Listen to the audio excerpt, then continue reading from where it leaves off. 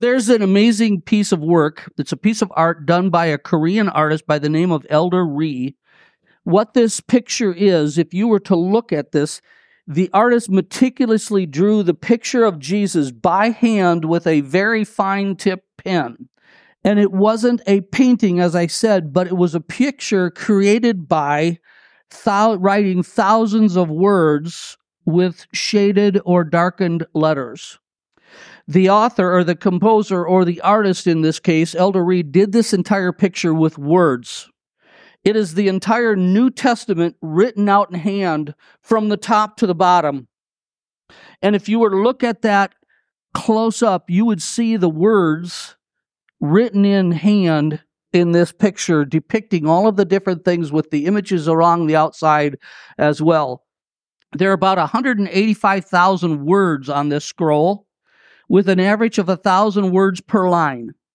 The letters are drawn some thick and some thin so that they will bring out this picture of Christ. There are 27 angels surrounding Christ and looking to him, representing the 27 books of the New Testament. The original work was 6 feet long by 4 feet wide, and the figure of Christ is not imposed onto the words. The words of the New Testament make up the picture of Christ. So he didn't draw the picture over the words, he drew the picture with the words. And they're inked together, light and dark, to bring out the portrait of Jesus. So literally, the Word has become flesh, a person. If you would magnify a portion of the word such as his hand, you would actually read the words. The message of the artist is that the New Testament reveals one thing and one thing only, and that is the person of Jesus Christ. The entire New Testament tells us about Jesus Christ, even as the Old Testament foretold it. This one is the telling of the historical sense of it. So out of the Word arises the Word. Out of the Word, written Word, arises the Word, who then becomes flesh. As E. Stanley Jones writes, out of the Gospels arises the Gospel. Jesus is the Gospel. The Gospel lies in his person. He didn't come to bring the good news. He is the good news. Someone else has written, a great wind blew across the Bible, and lo, it stood up a man. We're going to read this morning from John chapter 1, verses 1 through 14.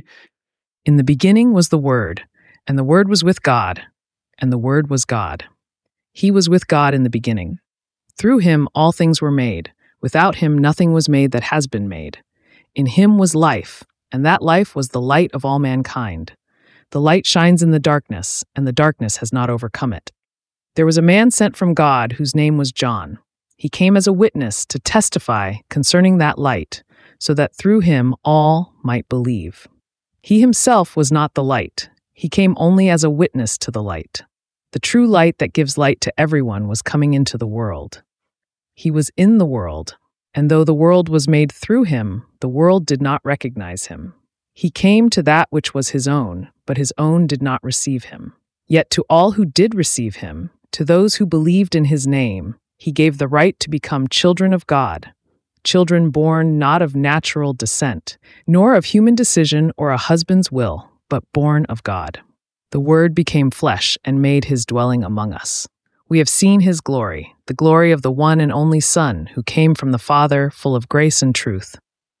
Thank you. So I believe that verse John 1:14 is probably the hinge-pin word of all of the scriptures, and that is this: the Word became flesh and made his dwelling among us. They're exciting words, but they're also daunting words. They're exciting words that God became flesh and is living here among us to know what we're going through, but in a sense, they're also daunting, the fact that God is with us and his holiness and his righteousness. Most important words in the entire Bible are these themselves. The Word became flesh and made his dwelling among us. Now, how many of you would like a judge living in your home? Probably not, right? Can't get away with anything. But you know, there's this sense that God came and dwelt among us, and as I said, he's living here with us. He became a man. The Creator assumed a created form. The one who spoke everything into existence came to live in his very creation. The one who was always out there is now right here. In previous times in Hebrew history, God dwelt in the Ark of the Covenant and then came to live in the tent of meeting or in a pillar of fire. But in this case, we understand that it is impossible to overemphasize how important God's arrival on earth was. I heard somebody mention it seems like this world is getting filled with such decay, and we understand that the world was like that before Noah, and it became darkened after Noah to the point where we had to have a Savior. We had to have a bright light. Prophecy in Isaiah says that a light has shone in the darkness. And so it is impossible to overemphasize how important God's arrival on earth was. Not only did it give us a season to celebrate, but especially it gave us the fact that God is living right here with us. That can be daunting, but it can be exciting. I know when I did things wrong, I didn't want to be in the presence of my father or my mother. And the worst thing I could hear Mom say is, Timothy. If I heard Timothy, I knew it was not going to be kind.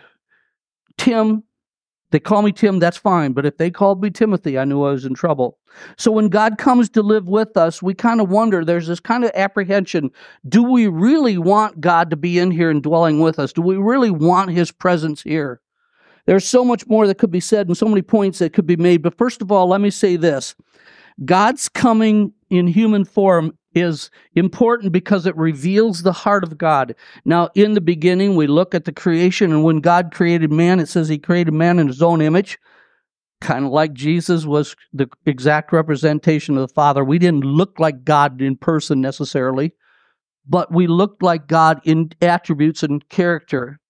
In the beginning, we were like God in the creation, but then man fell. And so it also reveals the heart of God, that He created us in His own image. And then even after man fell and walked away from God, God is in the business of recreating us. God's appearance in human form on the earth speaks volumes about God's love for us. Only in the very beginning of creation did it say that God came and walked with man in the cool of the evening, but now God has taken on human form and come to live in our tents. We don't know in the Garden of Eden if God actually was a physical being walking there, but it said that God walked in the cool of the evening and talked with Adam and Eve. This is the great truth that sets Christianity apart from all other religions. Our God has not remained remote and unapproachable, but He has come to us in person. God didn't just write us a letter. He didn't just send a representative, although there were many representatives, prophets, and teachers. He didn't just speak His law from a mount and leave it there. He came to us as one of us. John 1 tells us that He came, according to the message, came to live on our streets, came to live and deal with everything that we go through. And yet He was without sin. The infinite became an infant. The eternal one became a little one. The one who created the woman came as a baby of the woman who was totally dependent on the woman that He had made. Get that? In the book of Philippians, the Bible describes the miracle of what God has done. It says, speaking about Christ, it says, who being in very nature God, did not consider equality with God something to be grasped, but made Himself nothing. Okay, so let's pause there. Jesus is part of the Trinity. He is God. But he didn't hold that over us. He put that aside so He could come and become one of us. It says He made Himself nothing, taking the very nature of a servant, being made in human likeness, and being found in appearance as a man, He humbled Himself and became obedient to death, even death on a cross. So Jesus, God, came to make His dwelling among us, to live like we do, and try to make ends meet, so to speak, like we do, and yet He didn't have to. Why did He do it? Because of love. It reveals the heart of God. Probably every child who has ever attended church has memorized the following verses. John chapter 3, verses 16 and 17. In fact, say this with me. For God so loved the world that He gave His one and only Son, that whoever believes in Him shall not perish, but have eternal life. For God did not send His Son into the world to condemn the world, but to save the world through Him. I think probably this is the best news of all. not only did God become flesh and made his dwelling among us, but God became flesh because God so loved the world that he sent his Son to come into the world to save those of us who are lost. Since the very beginning of creation and even before creation, God knew that he was what he was going to have to do. He knew what we had in mind.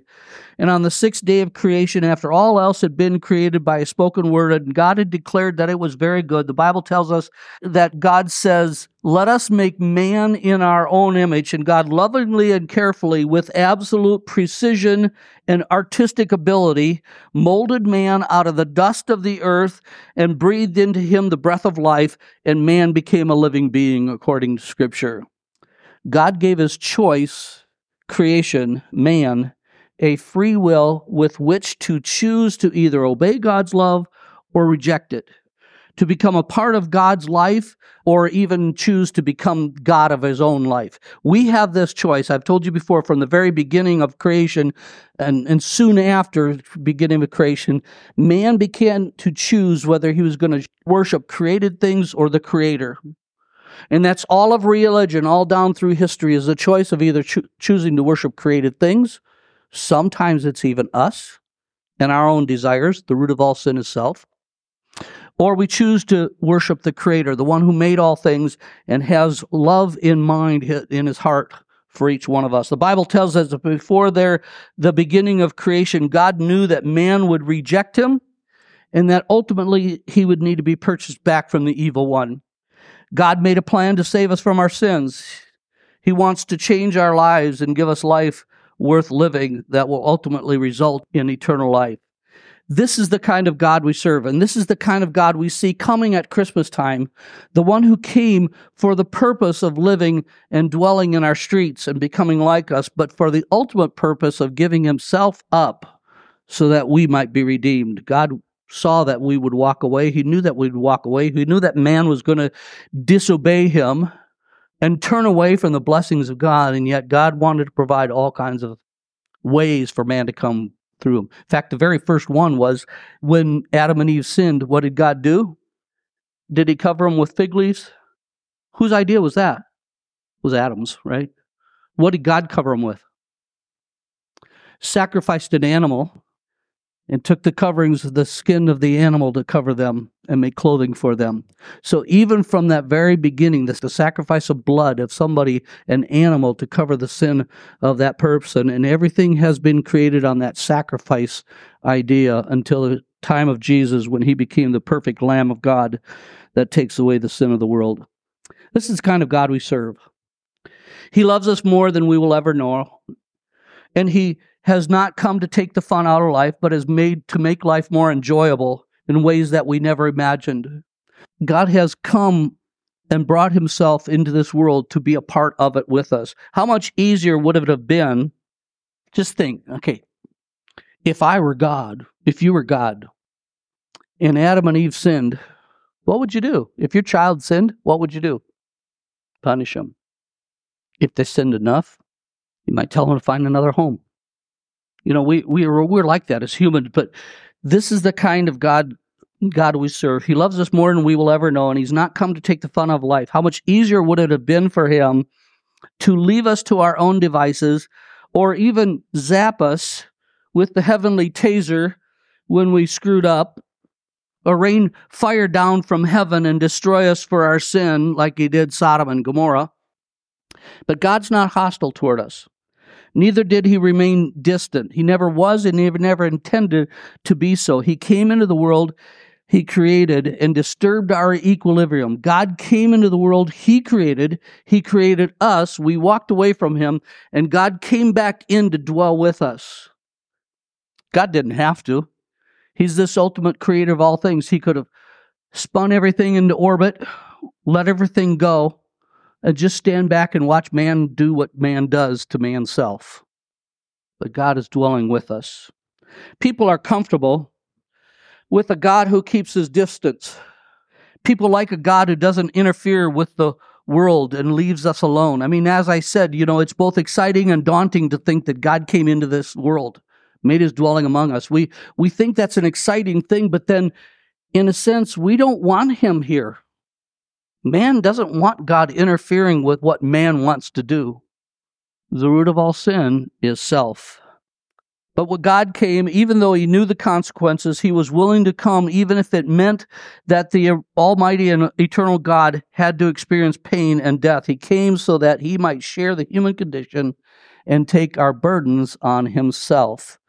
In the beginning covenant with Moses, he walked through the ravine and took the covenant, and he said Moses had to cut the animals apart and lay one part on each side of the ravine. And then God told Moses that they were to walk through this valley of blood, to take this covenant. A covenant was a binding thing on people. When you took the blood or walked through the blood, it was a signal that if I violate my part of the covenant, it will be death for me. And we see in that scripture that what appeared to be a holy pot of fire walked through that ravine, through the blood, and basically God was walking through that and saying, I will take your part of the covenant as well. And what did he do with Jesus? Jesus took our punishment. When we violated the covenant with God, Jesus took us on, and he took the pain and the suffering and the struggles and all of that with us. Booker T. Washington was born a slave and later became one of the great educators of our country after the emancipation. He headed up the Tuskegee Institute, which flourished under his leadership. In his autobiography titled Up from Slavery, he tells a story about his brother. The most trying ordeal, he says, was that I was enforced to endure as a slave boy was the wearing of a flax shirt. In the portion of Virginia where I lived, it was common to use flax as a part of the clothing for slaves. That part of the flax from which our clothing was made was largely the refuse, which was, of course, the cheapest and the roughest parts, usually the hulls and the stems. I can barely imagine any torture, except perhaps the pulling of teeth that is equal to that caused by putting on a new flax shirt for the first time. It is almost equal to the feeling that one would experience if he had a dozen or more chestnut burrs or 100 small pinpoints in contact with his flesh. Can you imagine that feeling? And you would have to wear that all day long. You had no choice. I had to wear the flax shirt or none at all. And he says, my brother John, who was several years older than I am, performed one of the most generous acts that I ever heard of, one slave relative doing for another. On several occasions, when I was being forced to wear a new flax shirt, my brother generously agreed to put on my flax shirt and wear it for several days until it was broken in. My brother took on the pain for me. Jesus Christ is our elder brother, who has come alongside us to take on the roughness of the world on our behalf. He has put on our shirt, experienced what we experienced, walked where we have walked, and eased the pain of life. God's entrance into this world reveals the heart of man. But secondly, God's coming in human form is important because it reveals the need of people. On March 5th, 1994, Deputy Sheriff Lloyd Prescott was teaching a class for police officers in the Salt Lake City Library. During a break, he stepped out into the hallway, and as he did, he saw a gunman forcing 16 hostages into a nearby room. Prescott, who was dressed in civilian clothes, fell in line with the group and voluntarily became the 17th hostage. The gunman had not noticed him, and Prescott followed him into the room and shut the door. The gunman announced the order in which the hostages would be executed, and then it was that Prescott revealed himself as a police officer. A fight ensued, and Prescott, in self-defense, shot the gunman. All of the hostages were released unharmed, and the officer placed himself at great risk, not because he was thinking about himself, but he was thinking about the dangers to those hostages, the dangers that they were in. Now, like him, God dressed himself as one of us and entered our world. And he joined us because we are being held hostage to sin and in danger of spiritual death. And yet God has rescued us from eternal danger. Imagine that. God, who could have crushed us, who could have crushed the world, could have destroyed everything that he had created and started all over. But because of sin, he came into the world to be crushed by our sin. The Bible says, you see, at just the right time, when we were still powerless, Christ died for the ungodly. Very rarely will anyone die for a righteous man, though for a good man, someone might possibly dare to die. But God demonstrates his own love for us in this. While we were still sinners, Christ died for us. It's an incredible mystery if you think about it. An incredible story of love. God's appearance in the world revealed his heart, and he reveals the need of people. But thirdly, God's coming into human form is important because it reveals the mystery of God's plan. Bible speaks of the mystery of God's plan with these words.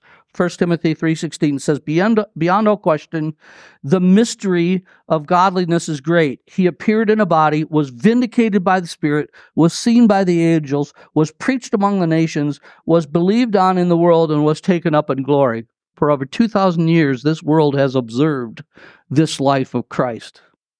Some choose not to recognize it. Some choose to defy it. We choose to honor and obey. Here's the mystery. The creator of the universe comes to the people he created in love, who immediately and selfishly rejected him. And he doesn't come as a king or a president does, who comes in out of touch in his $3,000 or $4,000 per night hotel rooms. God became one of us, lives in our streets and in our poverty. He avoids nothing: hunger, sleeplessness, thirst, pain, suffering, or even death. God comes to die in the place of those who deserve to die. Jesus didn't deserve to die on that cross. He chose to. He suffers for us. The Bible practically chokes on this mystery when it says in John chapter 1, verses 10 and 11, he was in the world, and though the world was made through him, the world did not recognize him. He came to that which was his own, but his own did not receive him.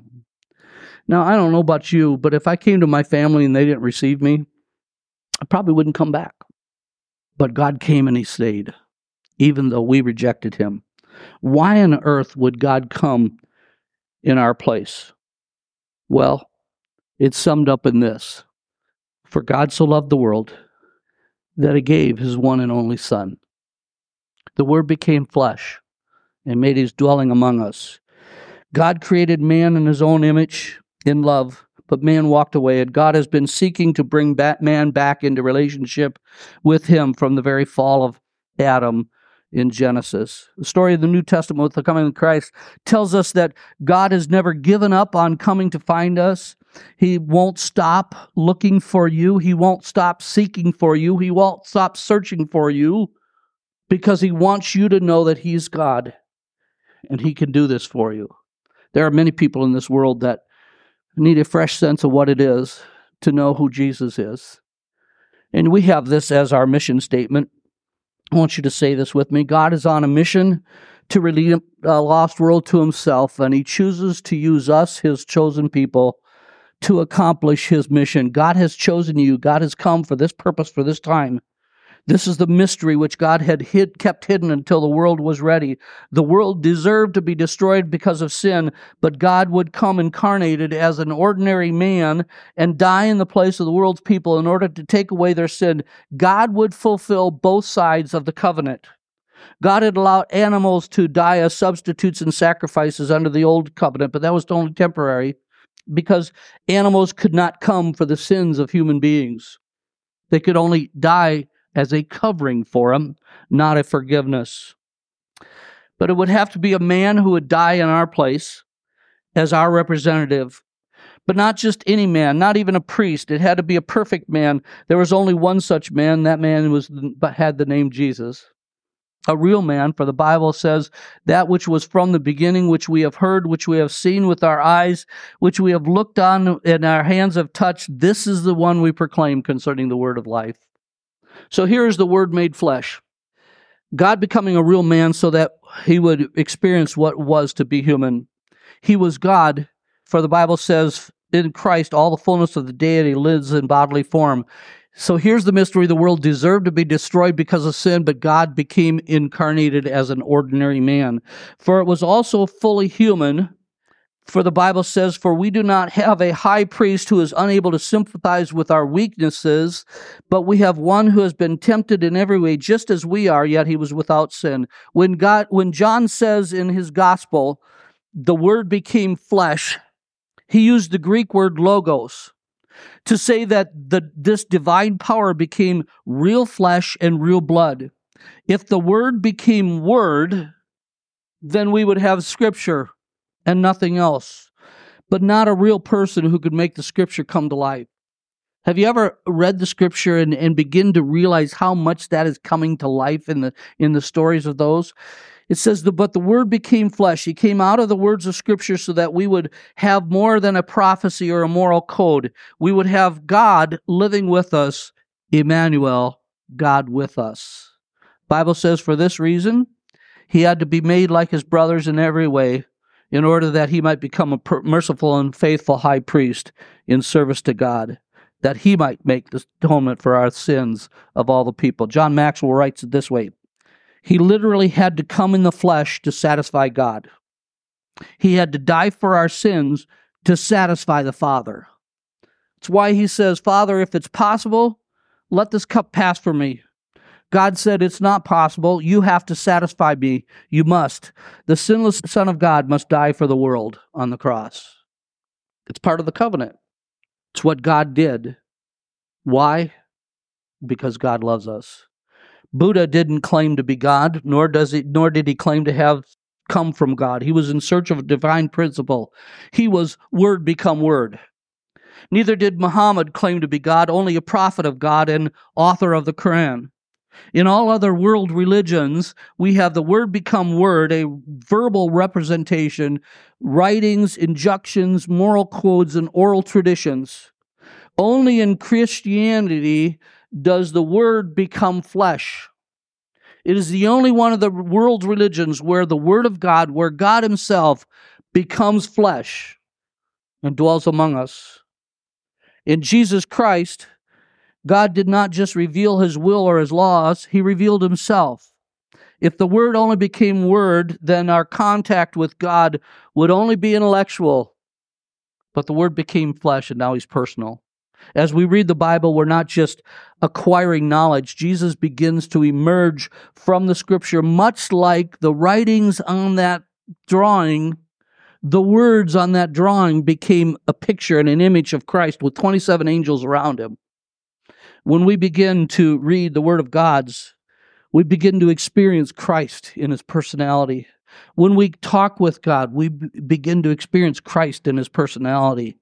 When we are transformed by the renewing of our mind, we begin to reveal and experience the love of Christ, the love of God. More than our thinking is affected. We're being touched and changed. You know, someday, we may just have to have a 24/7 testimony service where we just tell the stories of how God has revealed Himself to us and we have experienced Him and He has transformed our lives. Kierkegaard, the great Danish theologian from another century, tells the story of a prince who was running an errand for his father one day in the local village. As he did so, he passed, it's kind of like the story of Cinderella, not quite. As he did so, he passed through a poor section of the town. Looking through the window of his carriage, he saw a very beautiful young peasant girl walking along the street, and he could not get her off his heart. He continued to come into town day after day just to see her and to feel as though he was near this young peasant girl. His heart longed for her, but there was a problem. How could he develop a relationship with her? How could he come among her? He could order her to marry him. It was in his power to do so. But he wanted this girl to love him from her heart willingly. He could put on his royal garments and impress her with his regal entourage and drive up to her front door with soldiers and a carriage that used to be a pumpkin. No, that's not in there. And a carriage drawn by 6 horses. But if he did this, he would never be certain that the girl loved him or was simply overwhelmed with his power, position, and wealth. Kierkegaard goes on to say, so the prince came up with another solution. As you might have guessed, he gave up his kingly robe and symbols of power and privilege. He moved into the village dressed only as a peasant. He lived among the people, shared their interests and their concerns, worked with them where they work, and talked their language. And in time, the young peasant girl began to know him and then to love him. This is what Jesus has done for us. But the Word became flesh. The King of Heaven put aside his heavenly robes and divine prerogatives. He came to be as one of us. He lived among us, ate with us, drank with us, felt with us, all to win us by his love. He could have forced us. He made us, after all.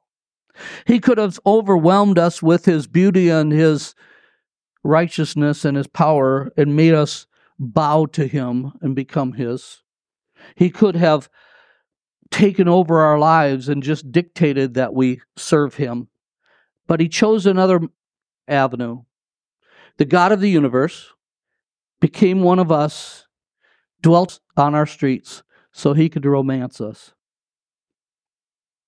He stands here today with a smile of love and arms extended.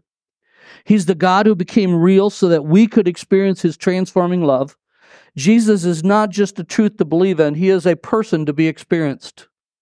We understand that during this time of the season, we begin to know what it is like for God to come and dwell among us.